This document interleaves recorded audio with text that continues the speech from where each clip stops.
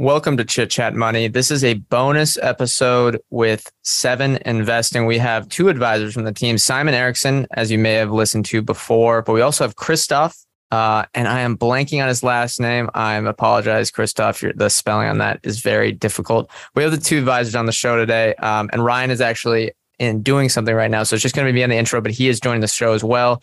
We cover semiconductors and biotech stocks, as well as get an update on how things are going at Seven Investing and how they are navigating the market.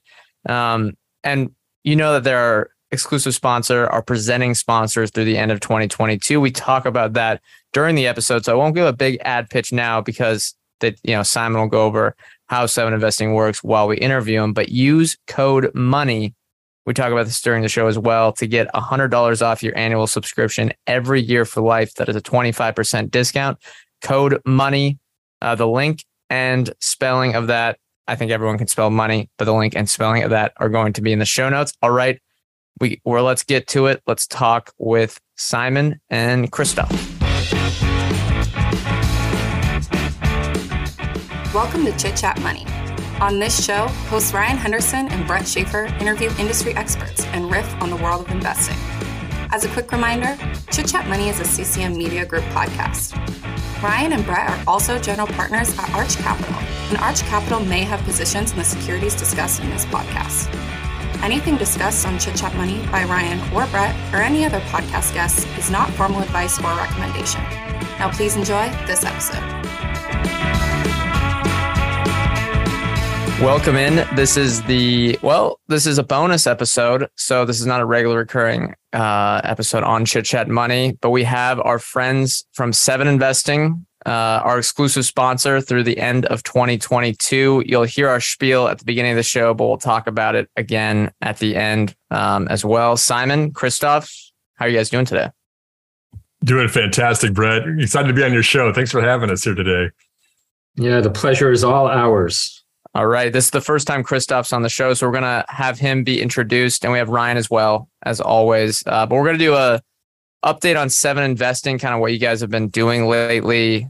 And then we're going to hit some topics, which are semiconductors and biotech, which is two things that you guys cover, some of the sectors that you guys cover over at Seven Investing. So first off, I guess any update generally on Seven Investing? Maybe Simon, we'll start with you. How are you guys navigating the current market and the huge drawdown that has been across the growth tech software space? Yeah, Brett. So Christoph and I are both from Texas. So perhaps the weather pattern that I'll use to describe it is a class 5 hurricane, right? This is a category 5 that's been blowing through the markets in 2022. I don't think it's been fun for any investors.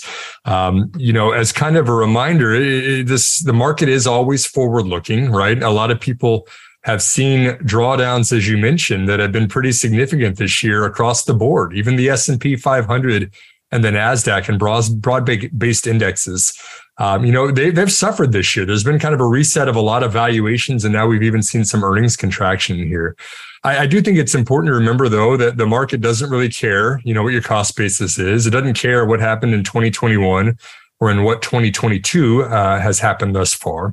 It is always forward-looking. And I think that as we are framing things as investors today on October 25th, 2022, we have to say, what is the new normal for the stock market? Where are we today? What are we in terms of fundamentals of these businesses?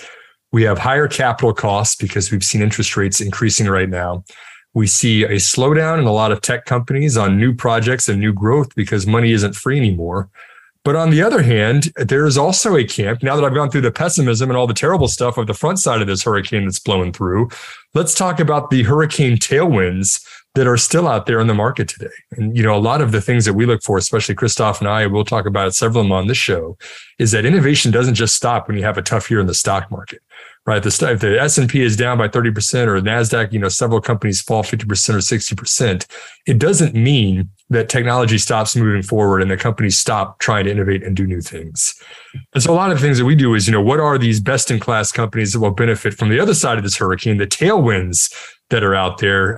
We tend to think that there are a lot of opportunities. We even have been ranking a lot of our own recommendations in terms of the level of conviction that we have in them.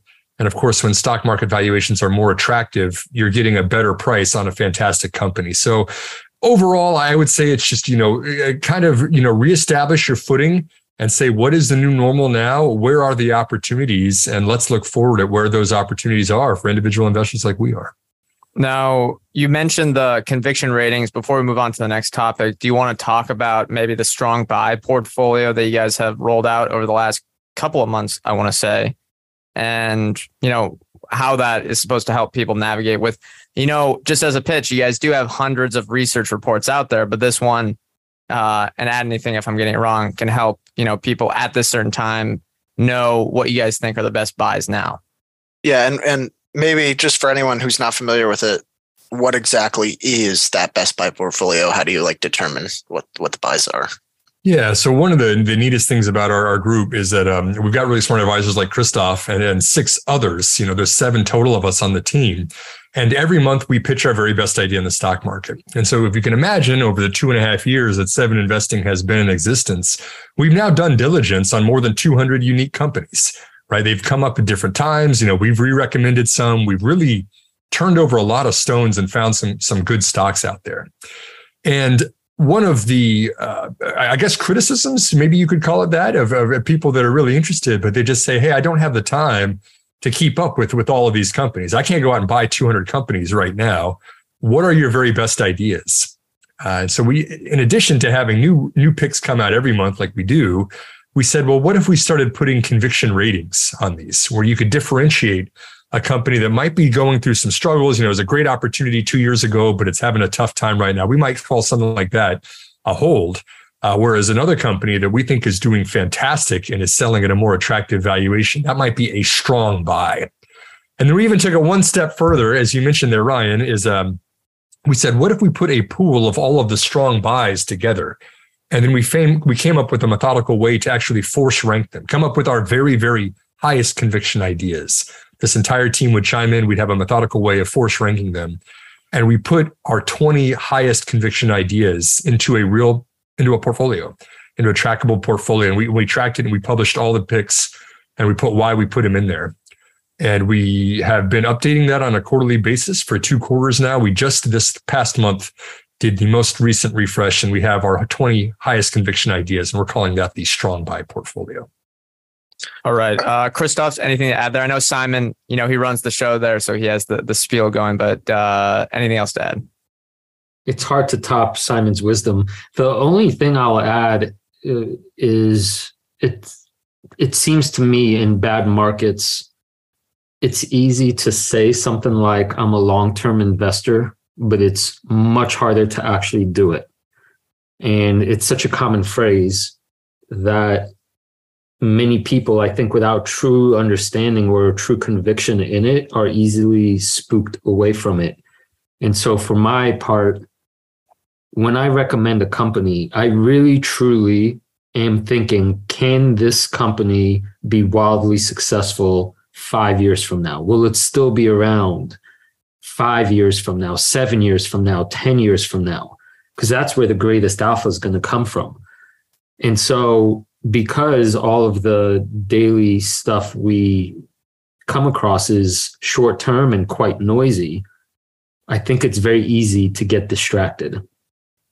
And so there has to be a fundamental, deep confidence, or at least probabilistic reason for me to say, this company will be thriving 5 years from now. If I can't see that, I won't recommend it. All right. That's a great overview. And having that anchor, that long-term anchor, is very, very important, especially in markets like today. But let's move on to the next topic. I want to get both your guys' answers here. We'll start with Simon. What sectors of the market interest you at the moment? One of the trends that I really think is pretty exciting right now, Brett, is electric vehicles. This is something that kind of gets a lot of buzz. It's kind of sexy, right? Everyone wants to talk about how they're better for the environment. Tesla's kind of a hot company that's out there. But I also think that it's very interesting because we are recreating the automobile. We are not just incrementally improving the internal combustion engine that's been around for a century now. Now, this is a completely different supply chain. This is a chance to start from scratch and create a more efficient vehicle. And of course, the foundation of an electric vehicle is the battery, right? And there's a bunch of other components that are not necessarily the same components that are just modified from what we've been using before. That kind of levels the playing field for a lot of companies that are out there, either the ones that are selling the end vehicles, like the Teslas or the Lucids or the Rivians, or even in China, the BYDs or the NIOs. These have been ones that have benefited from government subsidies for years, and now they're ready to economically take on the largest car manufacturers head to head. They're economical enough that you can get price points in consumers' hands and tout the benefits of electric vehicles. I'm somebody who worked at a large oil company that was supplying fuels for internal combustion engine transportation cars, and then also was ahead of the curve. I would like to say very innovative in looking at some renewable energies and even looking at electric vehicles and efficiencies. And it's happening. We're starting to see kind of the S curve. There's this point of inflection right now of seeing this market that is $380 billion last year. It's about a tenth of the size of the $4 trillion of the overall automotive industry. But it's one that's grown over 122x over the past decade. It used to be a decade ago, you get the Nissan Leaf, and not a whole bunch of other EV models. Now you could see, the Tesla introduced the Roadster and the S and the X and the Model 3 and everything else since then. And now basically every large OEM in the world has got an electric vehicle that's commercially available or that will be commercially available within the next 5 years. And to secure supply and make sure that they are able to sell the volumes that they want to make this economical, you've got to have those picks and shovels and those vendor agreements in place. It's very similar, in my opinion, to what happened in the solar industry, where solar PV has just taken off, point of inflection over the past decade or so. We're starting to see another one of those in electric vehicles. And I'm pretty excited about not just, like I said, the automakers, but a lot of the companies that are making this trend possible. All right, Christoph, anything to add there? Any other sectors you're interested in? Yeah, I'd like to, I guess, keep it simple. And sometimes it seems like investors want to get clever and pull miracles out of the ground, but sometimes the most obvious thing is the most lucrative, and I'm thinking of cybersecurity. The world is still transitioning into the cloud. All businesses are moving into the cloud. You have actors like, obviously individual actors, individual collectives, but then you have the world at war with itself using cybercrime and as one of the most dangerous weapons in present. And if you're a business, you cannot have an existential risk. You have to. You cannot not have a cybersecurity fortress, or else you die. And so when I think of budgets, it's the last thing that's going to get cut. Given that, it's it's almost when I say this out loud, I have this voice that says, what else would I be interested in? To me, it's almost so look at the things that are non-negotiable first. Gotcha. Yeah, it's a good framework. So Christoph, it's your first time really on the show, and I've read a couple of your articles, but we haven't really got a chance to speak. I guess this wouldn't be in person, but via Zoom. Can you tell us more about like your investing style? How would you kind of characterize yourself? What do you typically look for when you're analyzing potential investments? Yeah, I think of myself as a systems thinker who tries to be flexible and not limiting myself to, say, one particular industry. So with a little bit of counterintuitive thinking and I don't want to pigeon myself into any one corner. And so when I say systems thinking, I mean oftentimes things that are complex and have qualities that are not yet visible but will be visible later on. Paradigm shifts, areas where the paradigm is just starting to shift, but the end result is not yet there. That's where I'm looking. So I'm going to be, the recommendations you'll see from me will be in multiple industries, but there will be a reason why. I think usually underneath that, I'm going to say to myself, the sum of the parts here will add up to a greater whole down the road, but that whole is not yet visible for whatever reason. Can I chime in on this too, Ryan? Would you mind if I chime in on this? Okay, so just to add some context, before Christoph even became an advisor with Seven Investing, he was actually the only person that we allowed to write articles on our site. He's the only external writer we ever had, because I was just amazed at his how impressive his writing was, especially his decision-making framework that he had. Christoph, as a compliment to you, has done a fantastic job of kind of getting into the second and third layer of things. And so he's not afraid to find trends. We mentioned cybersecurity, but it's not just surface level revenue growth. It's kind of peeling back the onion, getting to the third layer of what's going on in the company's earnings release. And how does that matter when you're looking at, what's going on in the bigger framework of innovation in this industry? I always think Christoph did a fantastic job of that. And just even decision making as investors, why do we buy companies? What are we looking for from this? Is it an opportunity to buy when the stock sells off, or do we need to step back and separate out the signal from the noise? He does a fantastic job with that. And it's really been a pleasure working with him, having him as an advisor now too, and seeing the frameworks of how he picks companies. All right. That's a great compliment there. And if you guys want any listeners here to hear these two and the 5 other dedicated advisors, use our code MONEY to get $100 off your annual subscription for life, only for a limited time. So if you want that discount, get a great service, use code MONEY for life. All right. Let's move on to some interesting topics here because we can't talk about philosophy all day. We've seen a lot of earnings, I think, from semiconductors. I don't think every company has reported, but at least some of the big ones have. Taiwan Semiconductor, I think, ASML, Lam Research, and a little while ago was Applied Materials. You guys cover both of these. I guess we'll start with Simon and then go to Christoph. Any big takeaways? And is the supply crunch over? And then we'll have a few follow-ups as well. Yeah, there's an oversupply of chips in the market right now, right? So this is a cyclical industry. We know that. We've heard the same message from AMD that we did from NVIDIA, that we did from Micron, that we just heard from Taiwan Semi and Intel too, which is that a lot of the chip designers aren't able to sell to the end users, right? PCs are not selling at the same pace as they were before. Things that chips that were going into, we're not seeing the same demand as typically. So you got an inventory buildup, and that's cyclical, right? It slows down sales for the short term. But again, we know this. We know that the semiconductors are cyclical, and this is nothing new.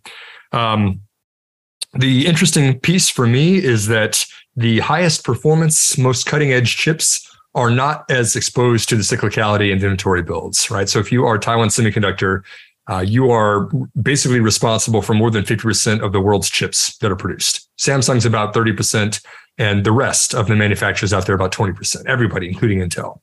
And so if you're able to produce, 2 and 3 nanometer node process technology chips, right, the most cutting edge chips out there, they're going to Apple smartphones, they're going to Amazon's data centers. These things are not quite as cyclical. And the companies that are either designing or manufacturing those, that's where they're getting their margins, and that's where they're getting the selling prices from.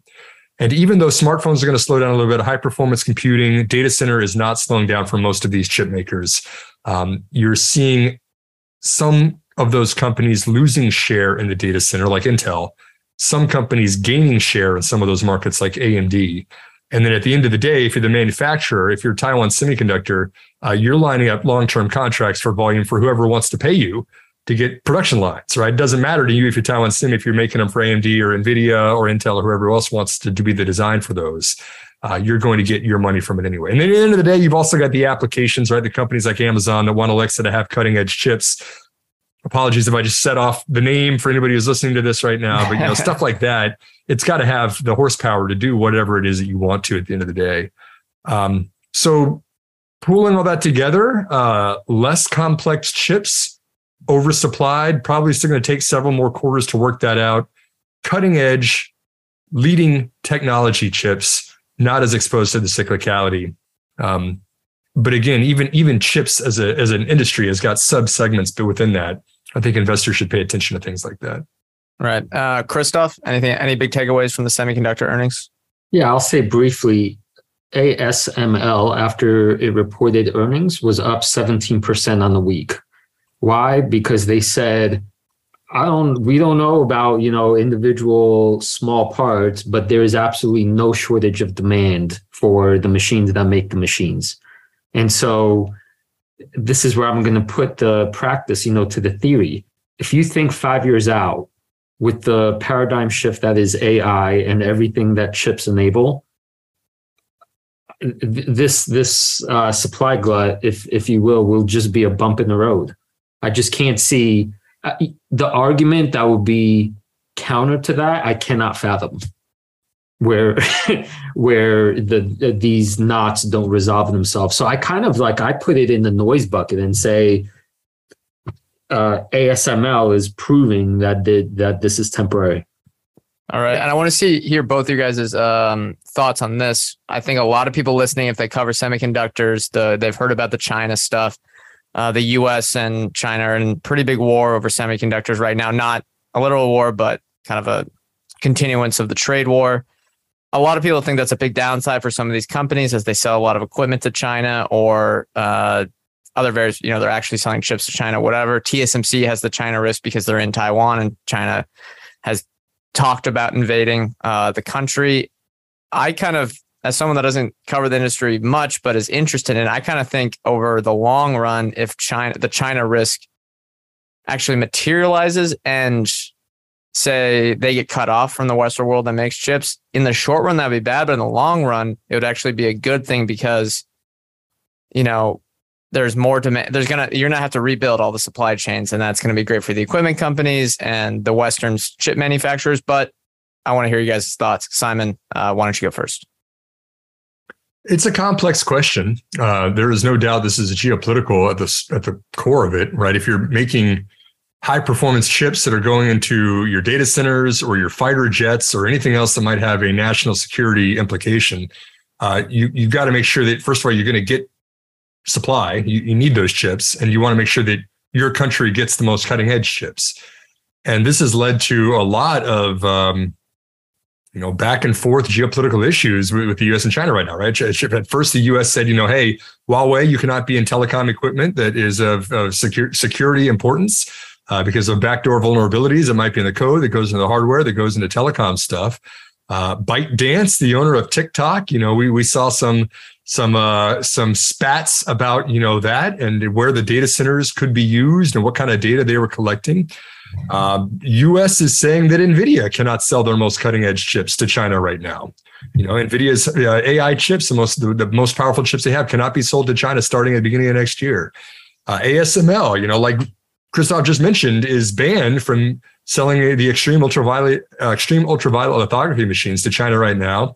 And the Biden administration is even posturing that maybe they'll stop allowing the deep ultraviolet machinery to China. So all of this is kind of, we want to have a free trade globally. We want to have international cooperation on where corporations can sell. But again, you've got other factors that are working into things like this. And now this is something that Intel CEO Pat Gelsinger has been very interested in lately, because he says there needs to be regional supply. Everything can't just come from Taiwan anymore. And Intel's been working to try to get money from the US government and the CHIPS Act, or from the German government or the EU at large. Japan is also very interested in this. How can you have regional supply that secures those volumes that you would need for the demands of whatever you need chips for? Fabs are expensive. They cost $30 billion a piece. It's very expensive for a company to do that. But if you can get subsidized capital expenditures that you would need for a fabrication facility, that could reduce your own cost of capital and in turn be beneficial for your investors.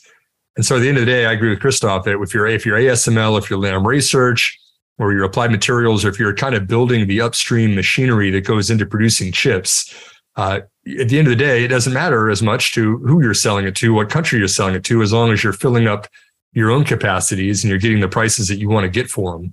But it will be interesting downstream for that of how that benefits the companies that are manufacturing and using those chips if they get a lower cost of capital out of it. All right, Christoph, anything to add there? I'll mostly defer to Simon since he has way more expertise in this area than I do. But I will mention that, unfortunately, I didn't read it in time because it just arrived in my inbox this week. But there's a new important book about this called Chip War: The Fight for the World's Most Critical Technology by Chris Miller. But that subtitle is, I think, tells you what you need to know. The most critical technology of what century are we in? 21st century?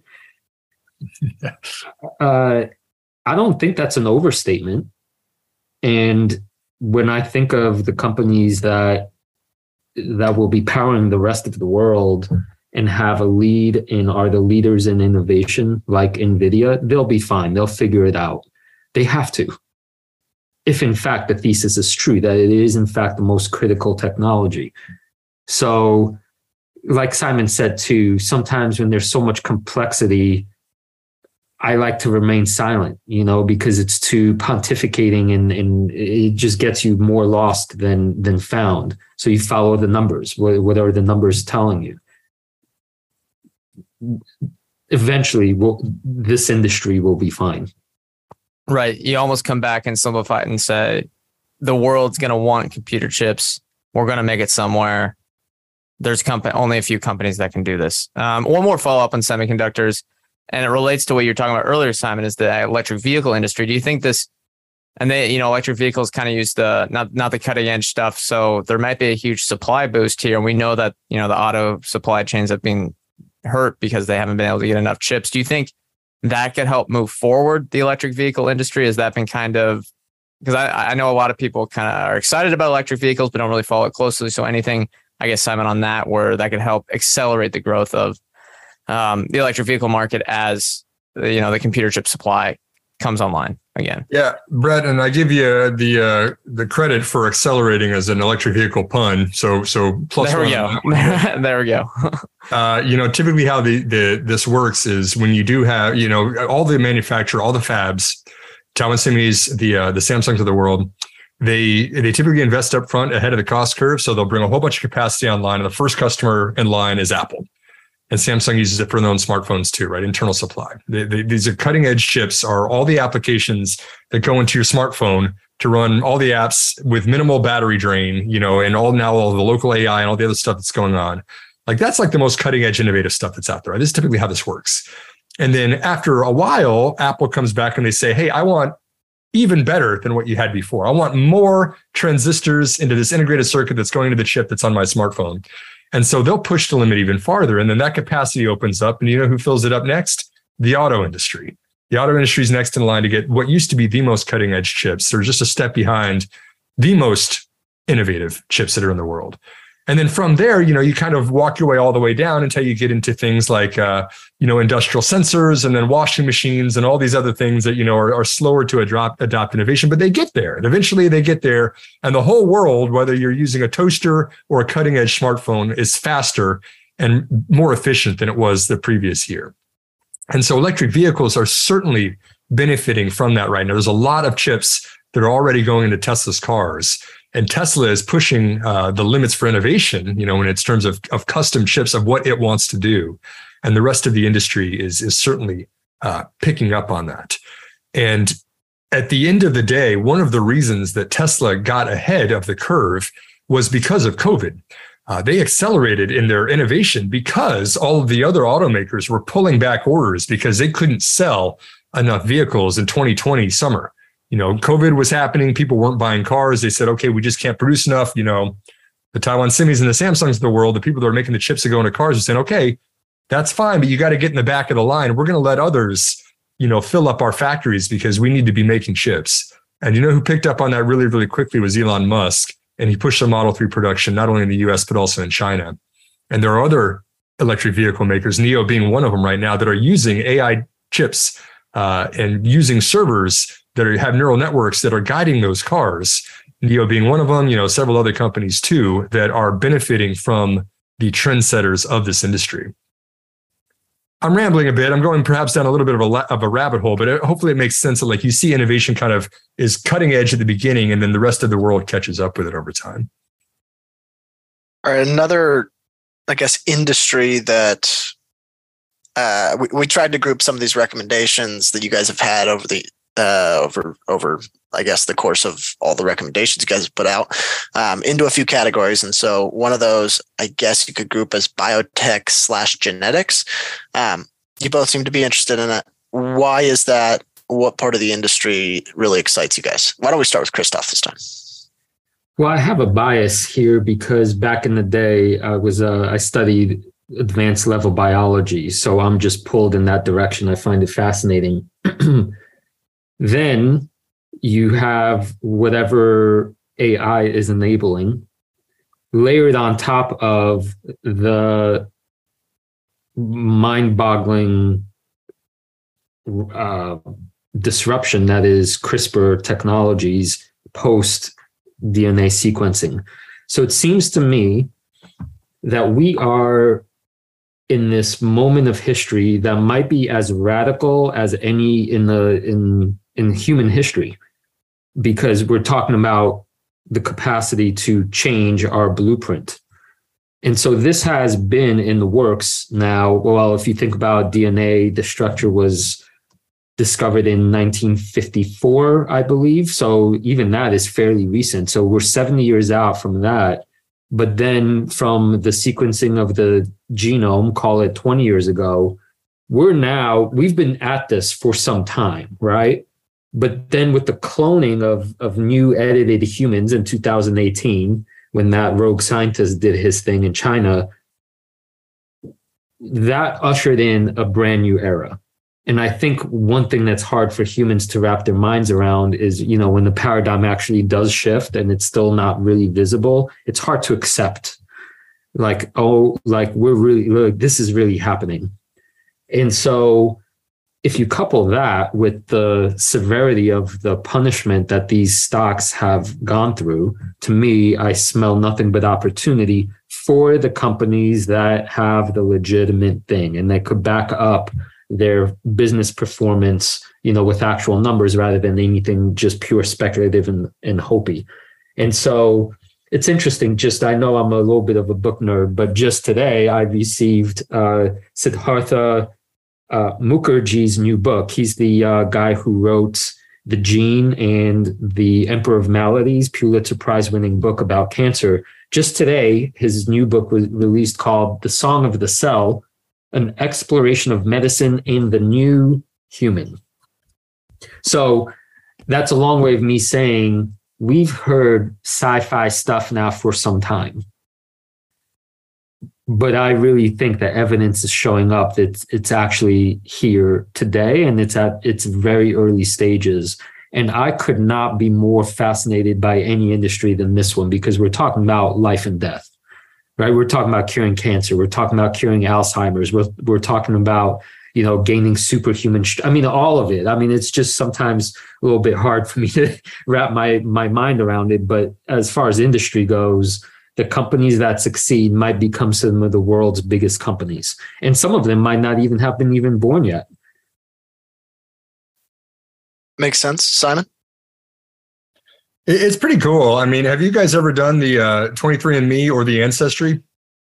I've not. I'm a bit scared about the privacy stuff. Worries me, but I know it's super popular and But I know about it. I know what it is. I've done the Ancestry one, or like a family member did, and we got, I don't know. It was kind of cool to look at the family tree and all that.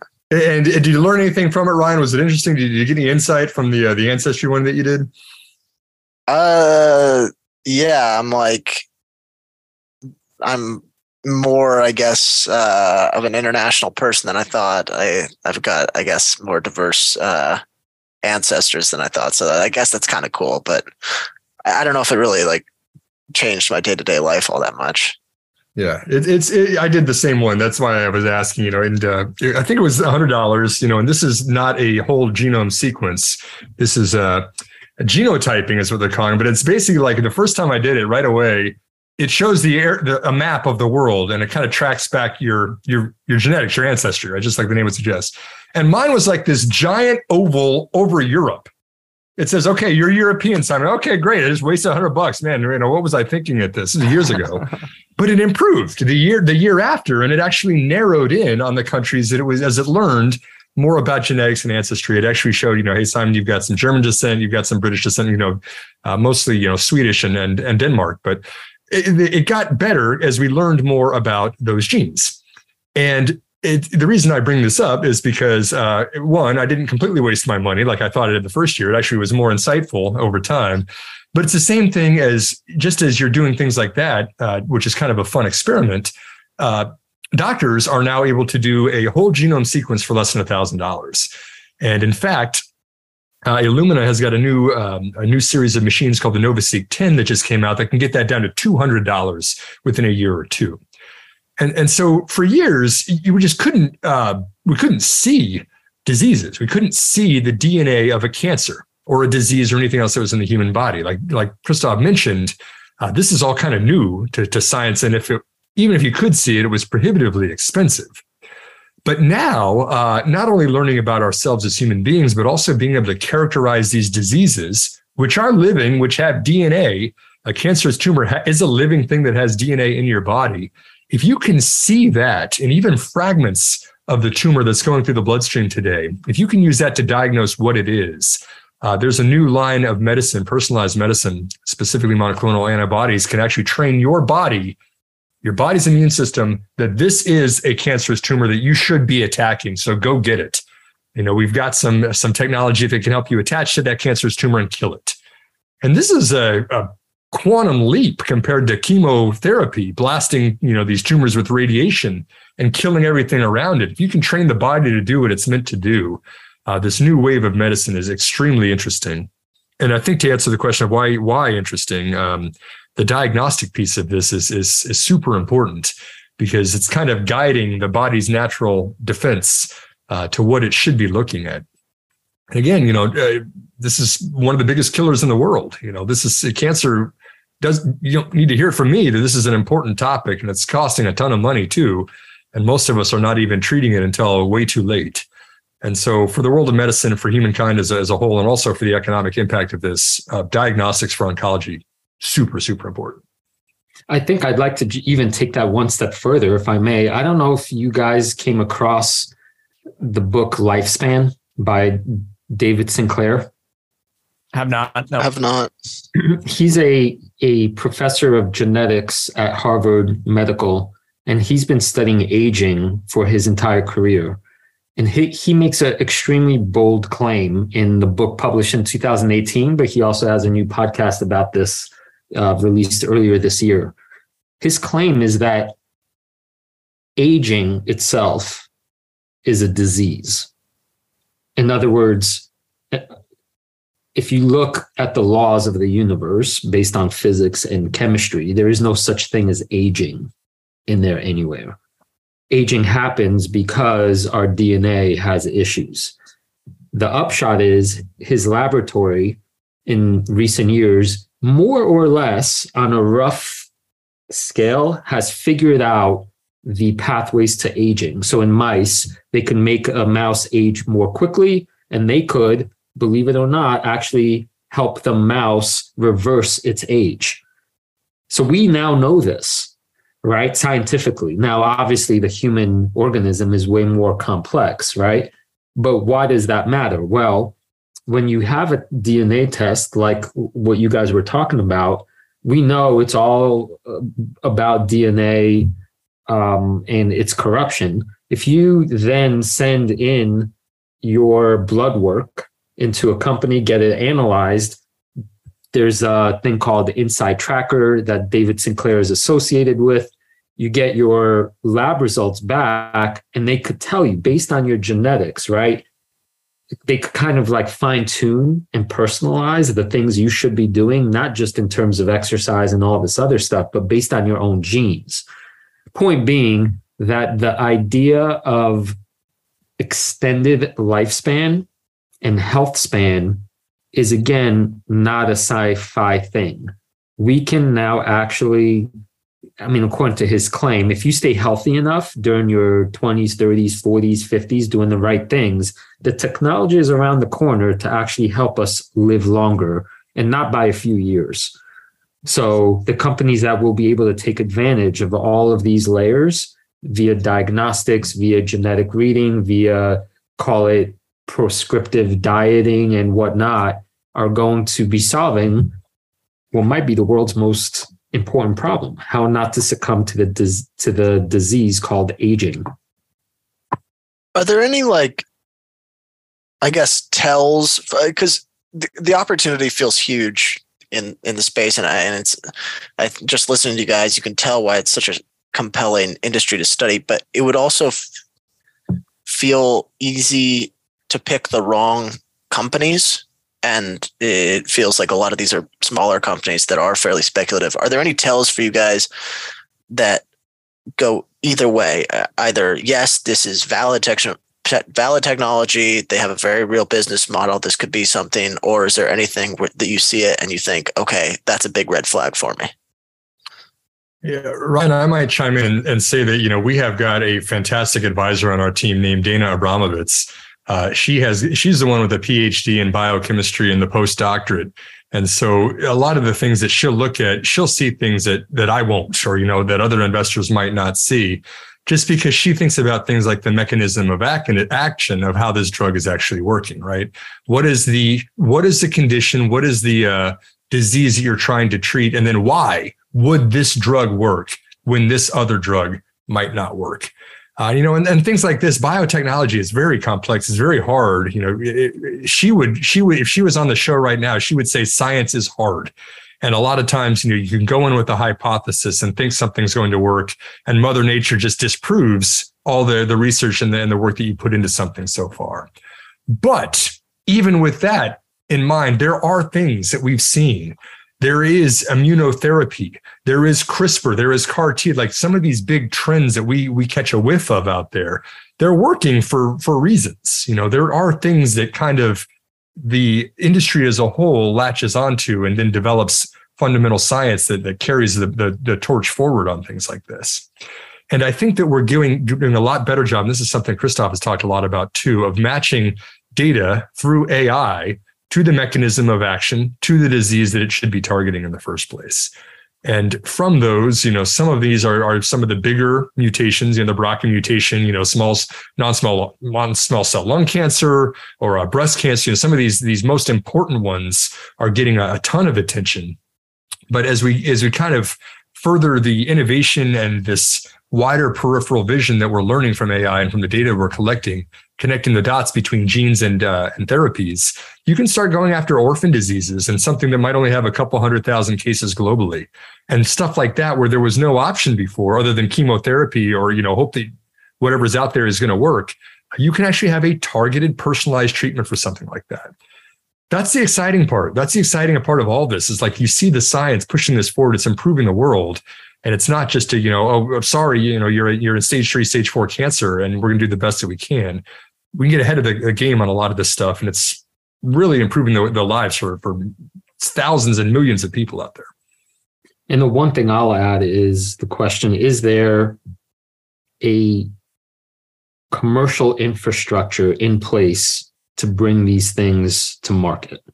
In other words, can we discern between this is just a hopeful, speculative thing, which is close to what you get in the casino, or is there a management team, scale, and a whole bunch of, the business side of things already in place and executing?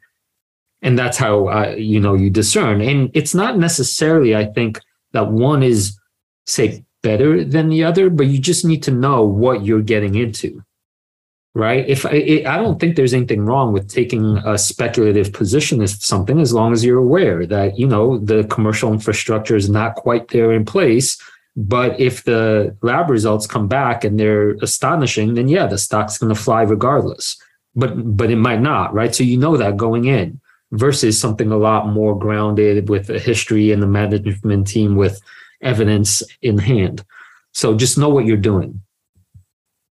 All right, Ryan. Simon, go ahead. Maybe just one final comment, if you don't mind, Brett, is that we've covered a lot of bases with this. Within the last quarter, Christoph has recommended a company for Seven Investing that is along the lines of that infrastructure. He just mentioned, I've recommended a drug developer. Dana, we mentioned her just a minute ago. She's just recommended a company that's working on drug delivery. I mean, there's a lot of innovative companies in healthcare. And like Christoph said, it's okay to take some swings for the fences. There's a lot of ways to win in this field. All right. Well, we're going to close things out. But before we do, just a little tease. Obviously, don't spoil any recommendations. But let's narrow it down to the biotech and semiconductor industries.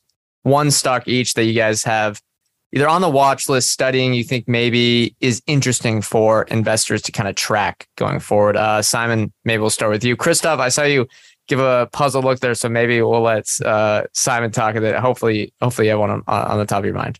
Yeah, man, I've got to go with AMD. I mean, AMD is probably one of my favorite companies to follow just for earnings. There's a lot of moving parts. They made a really big acquisition of a company called Xilinx right now. They're kind of offering this whole buffet of tech, of chips, of custom chips that can sell for tens of thousands of dollars, if not $40,000 if you're selling to the data center, or even just a couple $100 for a CPU or a computer system.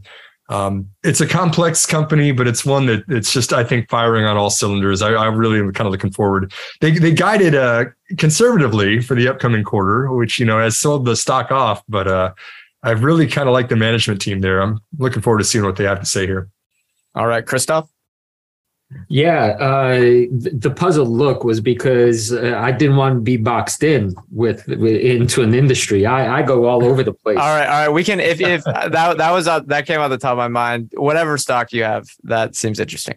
Yeah, the thing that the one stock that I really want to see what they say this quarter is Upstart, because it's an AI company, and as far as I would say the risk reward ratio here, I don't know of a bigger one that, it could crash or it could go up, magnitudes. And I think there's a misperception of what this company does.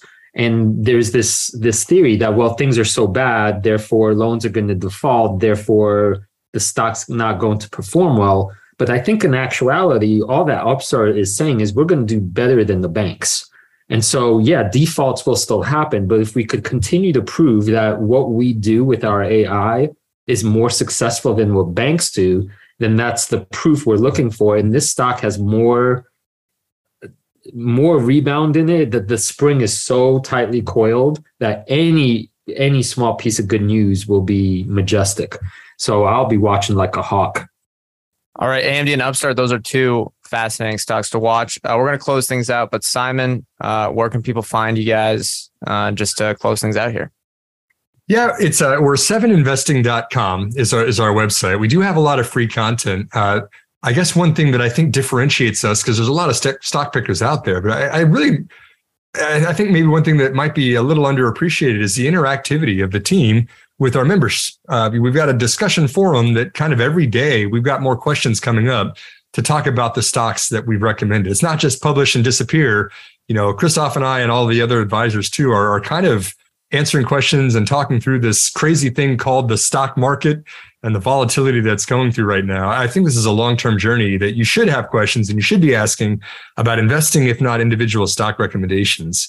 And that code that you mentioned, the money, which thank you guys for partnering with us and offering this to our subscribers. If you do sign up and you use money at 7investing.com/subscribe, that's not just $100 off for your first year or your first order. That's something that would remain in place for every year that you'd be an active subscriber. It's 25% discount until for as long as you stay active, for years in the future too. And so we'd love to encourage people to check that out. Check out our site. Chat with me and Christoph more in detail about the stocks that we're picking. And I'm certainly enjoying it. I mean, this has just been a 2.5-year journey now with Seven Investing. It's been a ton of fun. You learn more and more every day. It opens your eyes to a lot of things that certainly I had not seen previously. And I'm really having a lot of fun with it. All right. Well, thank you guys for joining us. Oh, Christoph, anything else? It's been a blast having joined the team. You could find me at the number 7 Flying Platypus on Twitter. So 7 flying platypus. All right. That's a great handle. Thank you guys for joining us. Now we got to get the disclosure. Ryan and I are not financial advisors. Anything we say on the show is not formal advice or recommendation. We are general partners at Arch Capital, and clients may hold securities discussed in this podcast. Thank you all for joining. We'll see you next time.